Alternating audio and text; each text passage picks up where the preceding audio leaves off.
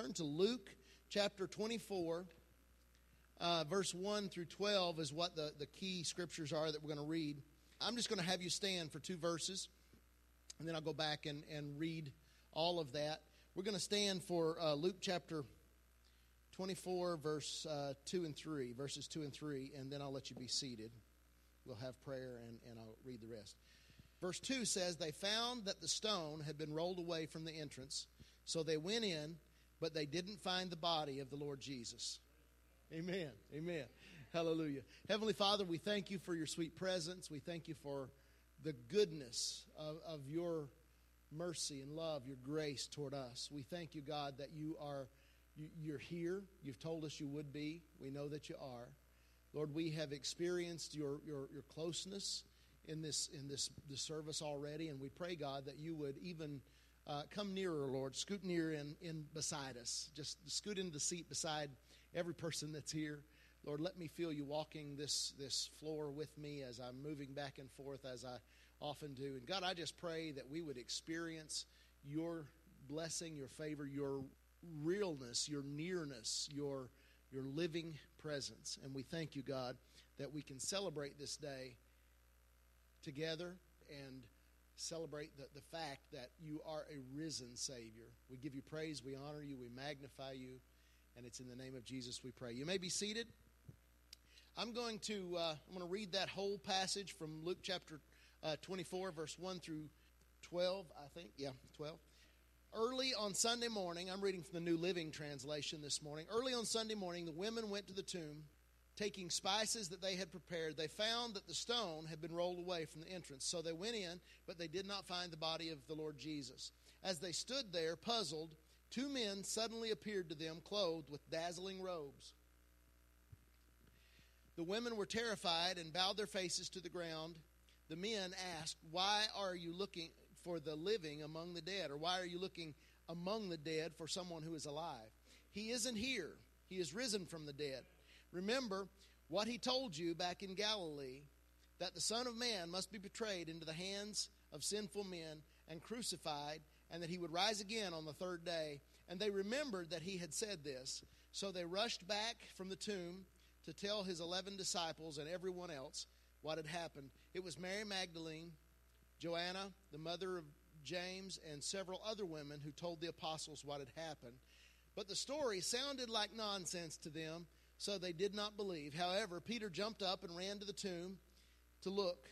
Stooping, he peered in and saw the empty linen wrappings. Then he went home again, wondering what had happened. Father, we thank you for your word. Pray that you would bless and anoint me, Lord, as I bring forth what you have given me this morning. And I pray that every ear would be able to hear what you have purposed for us to hear this morning. Lord, let us all catch the mercy, the wonderful grace that we can hear in this story. And God, may you be glorified. And we ask that in Jesus' name. Amen. This morning I want to preach to you a message called Empty Tombs. How many of you know that throughout the stories in the Bible, there are more than just this one tomb that was emptied? Anybody know that? There's a few of you that know that. There were a couple. I'm going to point out just a few that just give you a couple examples. We know that the first one, actually at least that I can find, where we see, now there are lots of instances where someone was raised from the dead throughout the scriptures, but there were only a couple other places that tombs were emptied. And I want to point these two out because I think that it's significant, and we'll see why in just a little bit. 2 Kings chapter 13, verse 21 gives us an example of a man whose corpse was being thrown into a tomb because there were some raiders coming, and so they got fearful. They were carrying the body of a dead man. They threw his body into the tomb and they ran off. The thing is, the man's dead body landed on the bones of Elisha. When the dead man's bones landed on the body of Elisha, when the dead man's body landed on the bones of Elisha, the dead man came back to life. And the Word of God says he stood upon his feet. Now, I can't imagine what he must have been thinking when he woke up in the tomb all alone with a bunch of bones. How did I get here? But this is the first story that I can find of someone that was coming out of the tomb. The next story that I find, that at least the one that I want to share with you, is Jesus standing at the graveside of Lazarus. Lazarus is dead. He's been dead already for 4 days. His sisters are a little bit upset with Jesus because it took him so long to get there. And they look at Jesus and said, and he tells them to open the tomb, and they say, "Lord, it's been 4 days. By now he stinketh." By now he stinks. His body is already decaying. Jesus told him to open the tomb.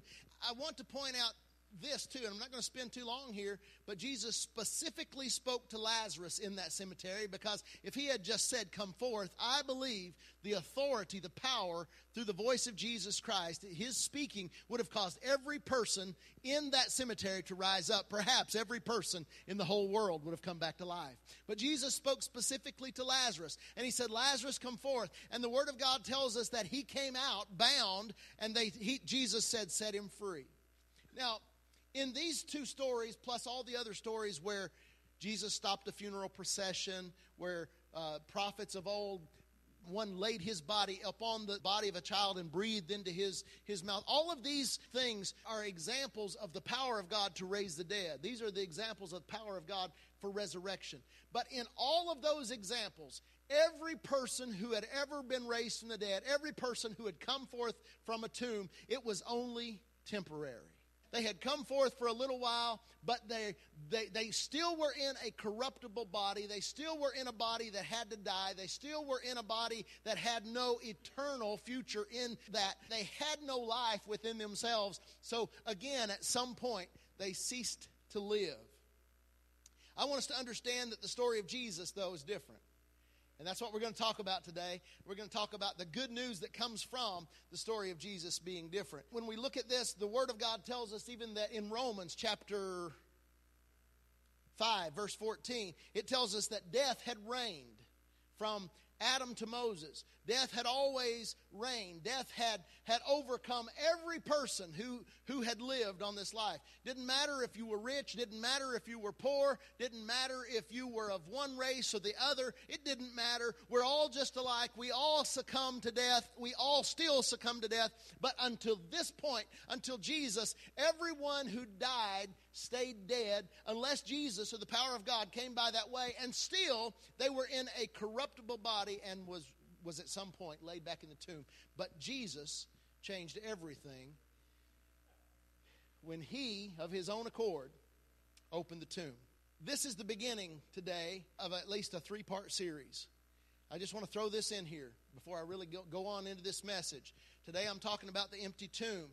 Next week, Lord willing, we'll be talking about running on empty. In that message, we'll talk about empty hearts, empty hope, and speaking empty words. Those things are so prevalent, even within the body of Christ today. We're running on empty. I want to see us filled up with the power of God, and I want you to know that you don't have to continually run on empty. There's hope. There's peace. There's power. There's victory. And then in 2 weeks, we'll be talking about empty vessels, emptying ourselves of ourself, so that we might be filled up with God. And those things are coming in the next few weeks. When we're talking about Jesus emptying the tomb, there are lots of things that we need to consider. As I said, this was different. Jesus was alive again after he'd been dead. In this case, he had taken his own life up again. In all the other cases, somebody had come by with the power of God inside them, and they had raised up someone who was dead. But in this case, Jesus, of his own accord, took his life up again, and he even said that the Father had given that to him. The Father had given him that authority, that he might lay his life down or he might take it up at his will. We see that Jesus conquered death not only as those people had seen death beaten in a battle, short term. Jesus conquered death and he won the war, so to speak. When Jesus conquered death, it was once and for all who believe on him. Jesus conquered death. He didn't conquer death for a few moments or a few days and then go back into the grave. Jesus conquered death, and I've already told you about Revelation saying that he said, "I am he who was dead, but I am alive forevermore." He conquered death for once and for all who will believe on him. For all who believe on him. Jesus when he arose, he was given a an immortal body rather than this carnal, corruptible body. He got an immortal, incorruptible body. And others who had been raised before had still been raised back into that same body of death. This is good news for all of us who believe on Jesus Christ. And I'm going to get a little bit ahead of myself, but the Word of God tells us that we'll be raised up like Him to incorruptible bodies.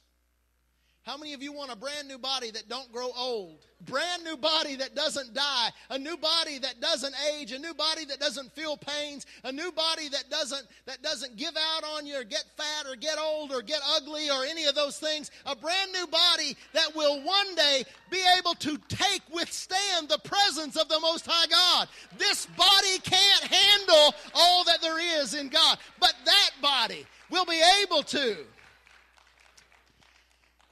Speaking of getting old and fat and ugly, I apologize for you having to look at me this morning. I told Tracy, this is who I am, and I'm just me when I preach. I told Tracy, I said, I don't want to look like a middle-aged, middle-class, fat, old preacher. But when I look at myself in the mirror, that's what I see. I don't like what I look like. So I don't know what I'm going to do about it. I might shave my head. That'll probably make it worse. I might try to lose weight. I can't hardly stand the thoughts of that. I don't know what I'm going to do, but I don't like the way I look. Just even months ago, I can see a difference from just months ago in pictures. So I ask you this morning, just look past this old shell, because guess what? I get a brand new body. Okay, back on track. Back to our text. Verse 2 says, they found the stone that had been rolled away from the entrance, so they went in, but they didn't find the body of Jesus. The women that had come to take care of the body of Jesus, they had brought spices. They had brought the ointments to place on the body of Jesus, to preserve the body, to care for the body, to change the smell so it wouldn't be so repulsive. All these things. They came there with this purpose, but what they found was a tomb that was empty. Jesus' body wasn't there.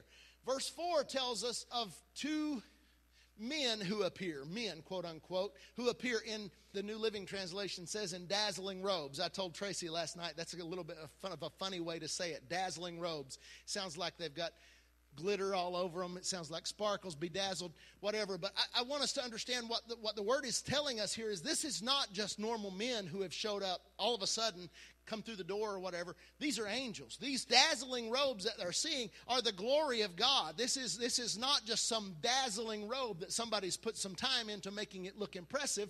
This is the power of God that's resting upon two angelic beings. They see this. This is not literal men.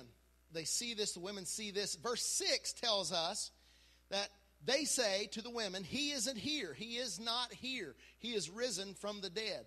Now, when we consider this statement is pivotal when it comes to understanding the difference in Christianity and the rest of the world's religions. This statement is of utmost importance. It's so important, this statement and the truth that it carries is so important that it actually carries all of the weight of the gospel within it, really. They said, he is not here, he is risen from the dead. This statement carries the truth of the gospel. On this statement and what it carries, the truth that it carries, hangs all of the reliability, the trustworthiness, the fidelity of the gospel of Jesus Christ. If Jesus' tomb wasn't empty, and he wasn't victorious over death, then we have no hope of salvation. If Jesus' tomb wasn't emptied, if he hadn't overcome the clutches of death, then Christianity is no different than Islam, for example, whose founder is still laid in a tomb, who's still buried in his grave. If Jesus didn't rise from the grave, then we not only have no hope of resurrection, not only have we the same type religion as all the rest of the world, but there is no hope for us to have relationship with God, and there's no hope of eternal joy, peace, happiness. As a matter of fact, we have no reason to live, no reason for being. Verse 11 says that the story sounded like nonsense. I'll come back to that, what we just talked about. But the story sounded like nonsense to them, speaking of the men. The women ran. They told the men, the disciples, the apostles, they ran and they told them about the story that they had just witnessed for themselves. We arrived there. The stone was rolled away. We looked inside. There was no one inside. We went in, and suddenly there were two men who appeared to us in dazzling robes. And as we stood there, they said to us, "He's not here. He is risen." They told this to the disciples. They told this to the apostles, and the apostles said, basically, this is nonsense. This is too far-fetched. This is too much to believe. The story sounded like nonsense to them, so they didn't believe it. The Bible tells us that Peter, Cephas, ran on, and he did go look. And he got there and he saw, we read it, he got there and he saw the empty garments laying there in the tomb. And he left and he went back home and he pondered these things. He wondered about what had happened. I want us to consider this in verse 11 for just a minute. It's really amazing to me to see the integrity of the Word of God. Verse 11 says, and I'm reading from the New Living Translation, verse 11 says, "But the story sounded like nonsense to them, so they didn't believe it." This is absolutely amazing. The Word of God doesn't avoid the difficulty of the story of Jesus' resurrection. The Word didn't avoid the difficulty that it might present to those who hear. I want you to understand, if we're trying to defend something, we try to diminish the things that seem to be questions. We try to diminish those questions, and we try to build up the facts that we know. We try to diminish, but the Word of God doesn't try to diminish the questions that the apostles were dealing with. As a matter of fact, the Word of God here spells it out in black and white. They said, this is just a little bit too amazing for us to believe. And they didn't believe it. I love that. I love that about the Word of God. It's unapologetic in the truth that it gives us, and yet it's sympathetic to the unbeliever or the would-be believer who might be struggling with faith. I share that with you this morning because I want you to understand it's not an easy thing to believe that someone raised up from the dead of their own accord. If you're here this morning and you're struggling with the fact that Jesus has overcome death, I understand why you're struggling with that, and so did the apostles of Jesus Christ. So did the disciples. So did the women. So did everyone who came in contact with this story. It's a terribly hard to believe, far-fetched thing if you look at it in the natural, but the Word of God tells us that faith comes by hearing, hearing by the Word of God. Jesus, being the Word of God, can bring the faith into your life. I want you to know that these disciples might have had questions, but Jesus didn't leave them in their questions, in their doubt, or in their unbelief. He came to them, He revealed Himself to them, and He will do the same thing for you. He wants you to know He is alive. Amen. Truth has nothing to fear. Amen. The Bible doesn't try to hide the doubts of the apostles. God understands the difficulty that we might have in believing His truth. But He doesn't cower from telling it all as He is. And as Christians, we need to be the same way. Amen? His Word boldly declares the first carriers of the faith had doubts. But they sought the truth. And the Word of God tells us in Jeremiah chapter 29, verse 13, and I quote it a whole lot, that if we seek Him with all our heart, we will find Him. The Lord wants to reveal Himself to you. He doesn't want you to doubt. He wants you to know. And there are questions that may come into your mind, and it's okay to question things. But I want you to know that God is true. The Word says, let God be true and every man a liar. God wants to reveal to you Himself. He will. if we'll allow Him, if we'll seek Him. I want to turn to 1 Corinthians. You can turn there with me or you cannot. It's up to you. But 1 Corinthians chapter 15, verse 16 through 23. Still talking about what we've just talked about. They had a hard time dealing with it. They were struggling to believe. We said that the statement that the angels made carries the whole fidelity of the gospel. If the tomb wasn't empty, then Jesus didn't have victory over death. And if Jesus had no victory over death, then we have no hope. And if we look at 1 Corinthians chapter 15, verse 16 through 23, it echoes that statement. And verse 16 says, and if there is no resurrection of the dead, then Christ has not been raised. And if Christ has not been raised, then your faith is useless and you are still guilty of your sins. In that case, all who have died believing in Christ are lost. And if our hope is in Christ only for this life, we are to be more pitied than anyone in the world. But in fact, listen to this, in fact, Christ has been raised from the dead. He is the first of a great harvest of all who have died. I want you to understand, Christ has been raised from the dead. The tomb was empty. The good news is that this was the beginning of many empty tombs. We've seen bits and pieces here, and the people all died again except Jesus. And now something's changed. He took up on His own life. He took it back up, and He put on immortality. And the Word tells us here in verse 20, in fact, Christ has been raised from the dead. He is the first of a great harvest of all who have died. Verse 21 says, so you see, just as death came into the world through a man, now resurrection from the dead has begun through another man. Just as everyone dies because we all belong to Adam, or we're all the sons and daughters of Adam, everyone who belongs in Christ will be given new life. But there is an order of this resurrection. Christ was raised as the first of the harvest. Then all who belong to Christ will be raised when He comes back. You can shout right there. Hallelujah! All who belong to Christ shall be raised when He comes back. The truth is, Jesus has risen. 1 Corinthians, same chapter, but a few verses before all that, 4 through 8, tells us that the apostles witnessed Jesus Christ alive, and it began with Peter, and it continued even all the way until Paul, who said he was a man born out of time, much later, continued all the way through Paul. And the Word goes on to tell us right there that even more than 5,000 or 500, I had a problem last week saying 5,000, and I kept saying 500. Now I'm going the other way.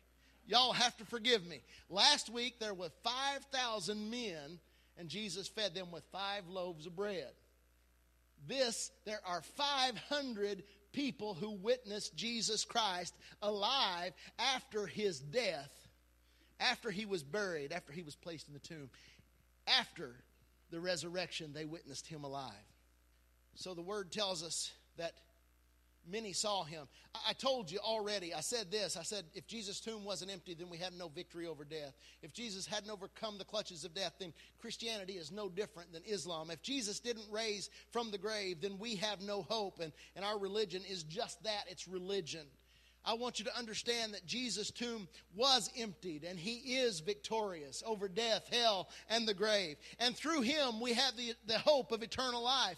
I want you to understand that Jesus has overcome the clutches of death. And Christianity is far different than Islam or any other religion, because our founder is not laying in a tomb somewhere. He's alive, and He's seated at the throne on the right hand of the Father.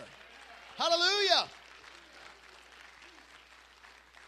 Jesus did rise from the grave, and Christianity is not just another religion. What Christianity really is relationship with God. I've said it this way before. Religion is man's attempt to reach God, but Christianity is God's attempt to reach mankind. And this morning, you can have relationship with Jesus Christ, and you can have eternal life. And one day, that tomb that was the beginning, that was the seed, that was the first fruits of the eternal life or of a resurrection can just be the beginning, because it is in you if you are a follower of Jesus Christ, and the eternal life of of Jesus Christ will rise up in us, and we cannot stay dead if we know Jesus Christ. Life is in us. Hallelujah.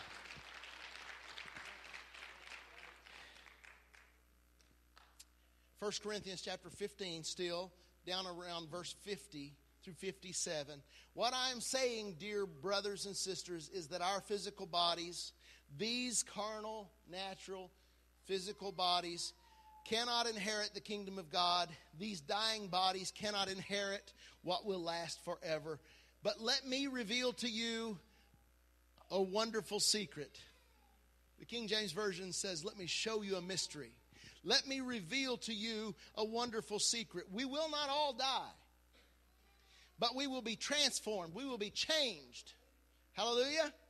In the moment, in the blink of an eye, or in the twinkling of an eye, when the last trump is blown, for when the trumpet sounds, those who have died will be raised to live forever. Forever. Forever. Remember what happened when people were raised before? They only lived for a little short time because they were raised into a corruptible body. We will be raised into immortality. And those who will be raised, those who hear the trumpet sound in that last day and are raised up from their grave, they will live forever according to the Word of God. Hallelujah. And we who are living, we who are alive and remain, shall be changed or shall be transformed. For our dying bodies must be transformed into bodies that will never die. Our mortal bodies must be transformed into immortality or immortal bodies. Then, when our dying bodies have been transformed into bodies that will never die, the scripture is fulfilled. Death is swallowed up in victory. Oh, death, where is your victory? Oh, death, where is your sting? Hallelujah. I'm feeling a whole lot better than you are this morning. Then when our dying bodies have been transformed into bodies that will never die, the scripture will be fulfilled. Death, where is your victory? Grave, or death, where is your sting? For sin is the sting that results in death, and the law gives sin its power. I told you this morning already that old covenant pointed to our need for a Savior. None of us measure up to it. We all fall short. Do you know in that old covenant they couldn't wear two different types of materials together? That means probably most of us in this place would have been considered heathens, sinners. You might have on cotton and rayon. Used to be polyester, now rayon is a big thing. You might have on cotton and hopefully not wool. You're burning up if you have on wool. But that was part of the law. That's how strict it was.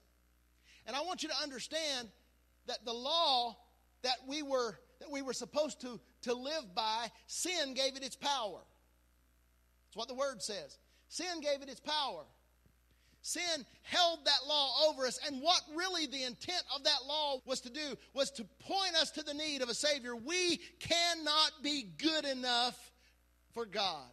But there was one man who was sinless. The reason he could, I've said this before, but I got to say it again since it's Easter Sunday. The reason he could be sinless was because he was God. And the reason he qualified to take the punishment for all of mankind is because he was man. He was fully God. He was fully man. He had the ability to overcome sin. And he had the ability to die in your place because he was a human. He was a man, but he hadn't sinned. So our sins were placed on Jesus Christ. And he took them to Calvary. And he died for them, and he finished the work of the first covenant.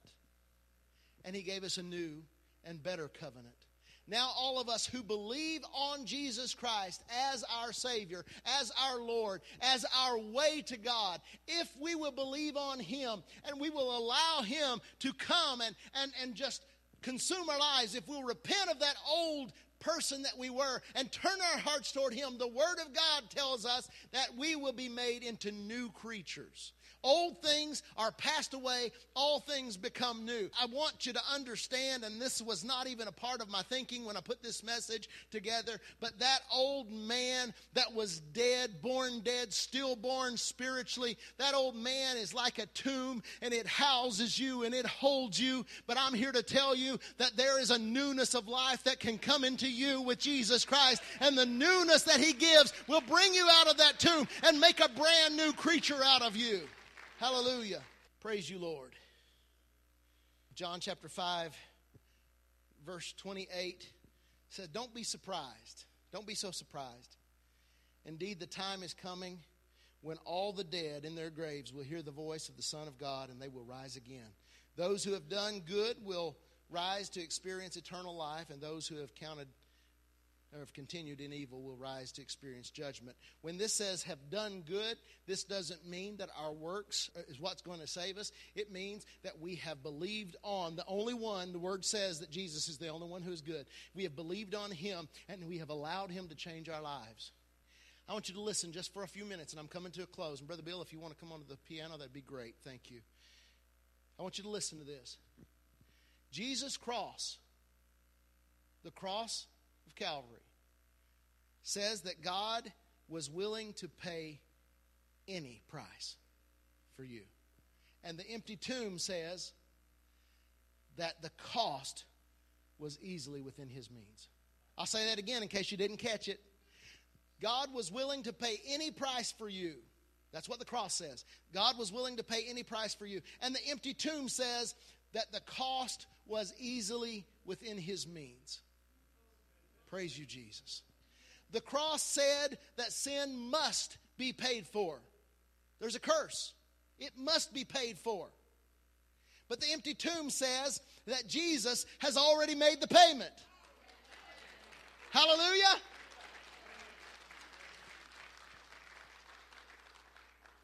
We read from Romans. Death had reigned from Adam to Moses. The cross said that death reigns. But the empty tomb says that Jesus reigns. Hallelujah. Hallelujah. Stand to your feet. Stand to your feet with me. Father, we thank you for your sweet spirit in this house this morning. Lord, the story, even today, is difficult at times for us to comprehend. I can't imagine what it must have been like if I had been Peter and I heard the story from those women and it didn't make sense to me, and I ran there and I found the tomb empty, and I look in and I wonder, what's happened? Where did he go?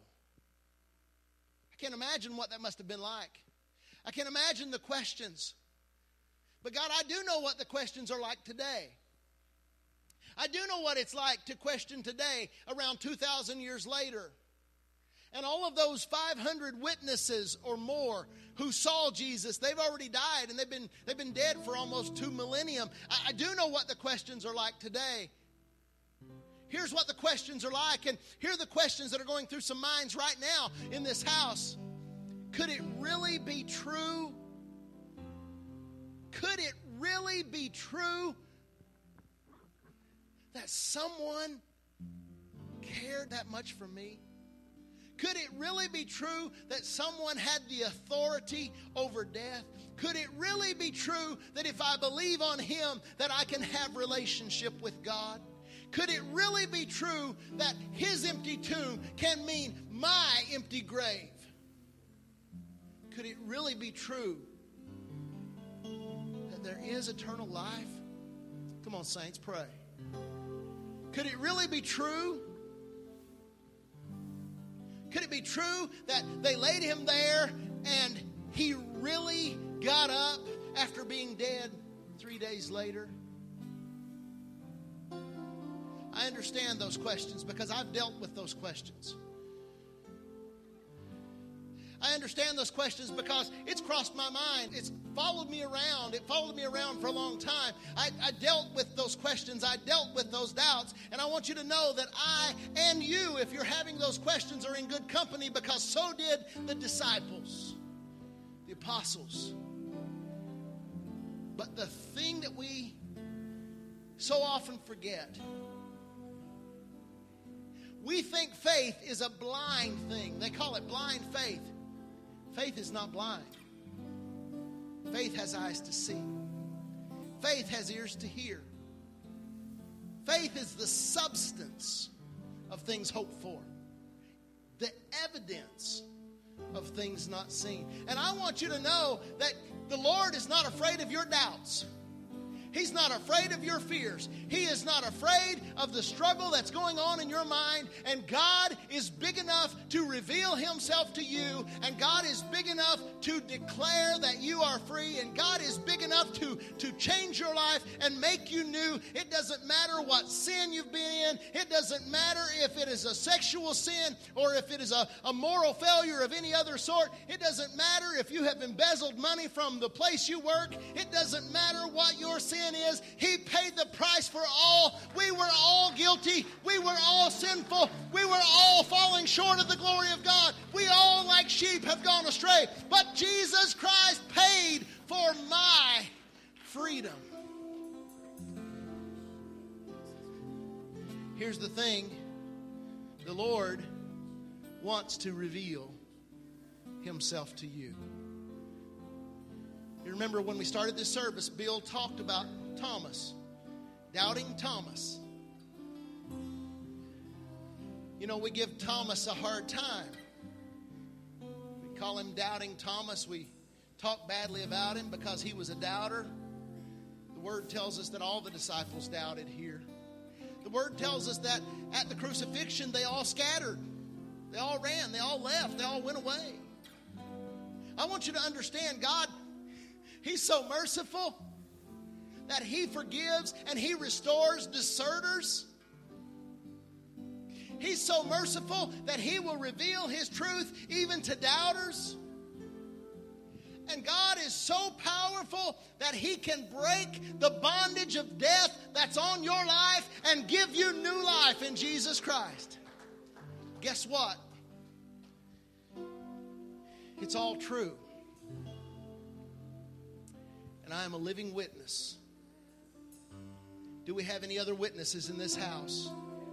God has proven Himself to you. Lift those hands way up. I want everybody looking around. Everybody looking around. I'm a witness. These are witnesses.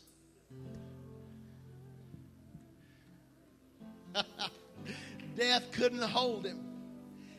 And that one empty tomb was the beginning of millions, I believe, of empty graves. And that day is quickly approaching. Jesus is coming back.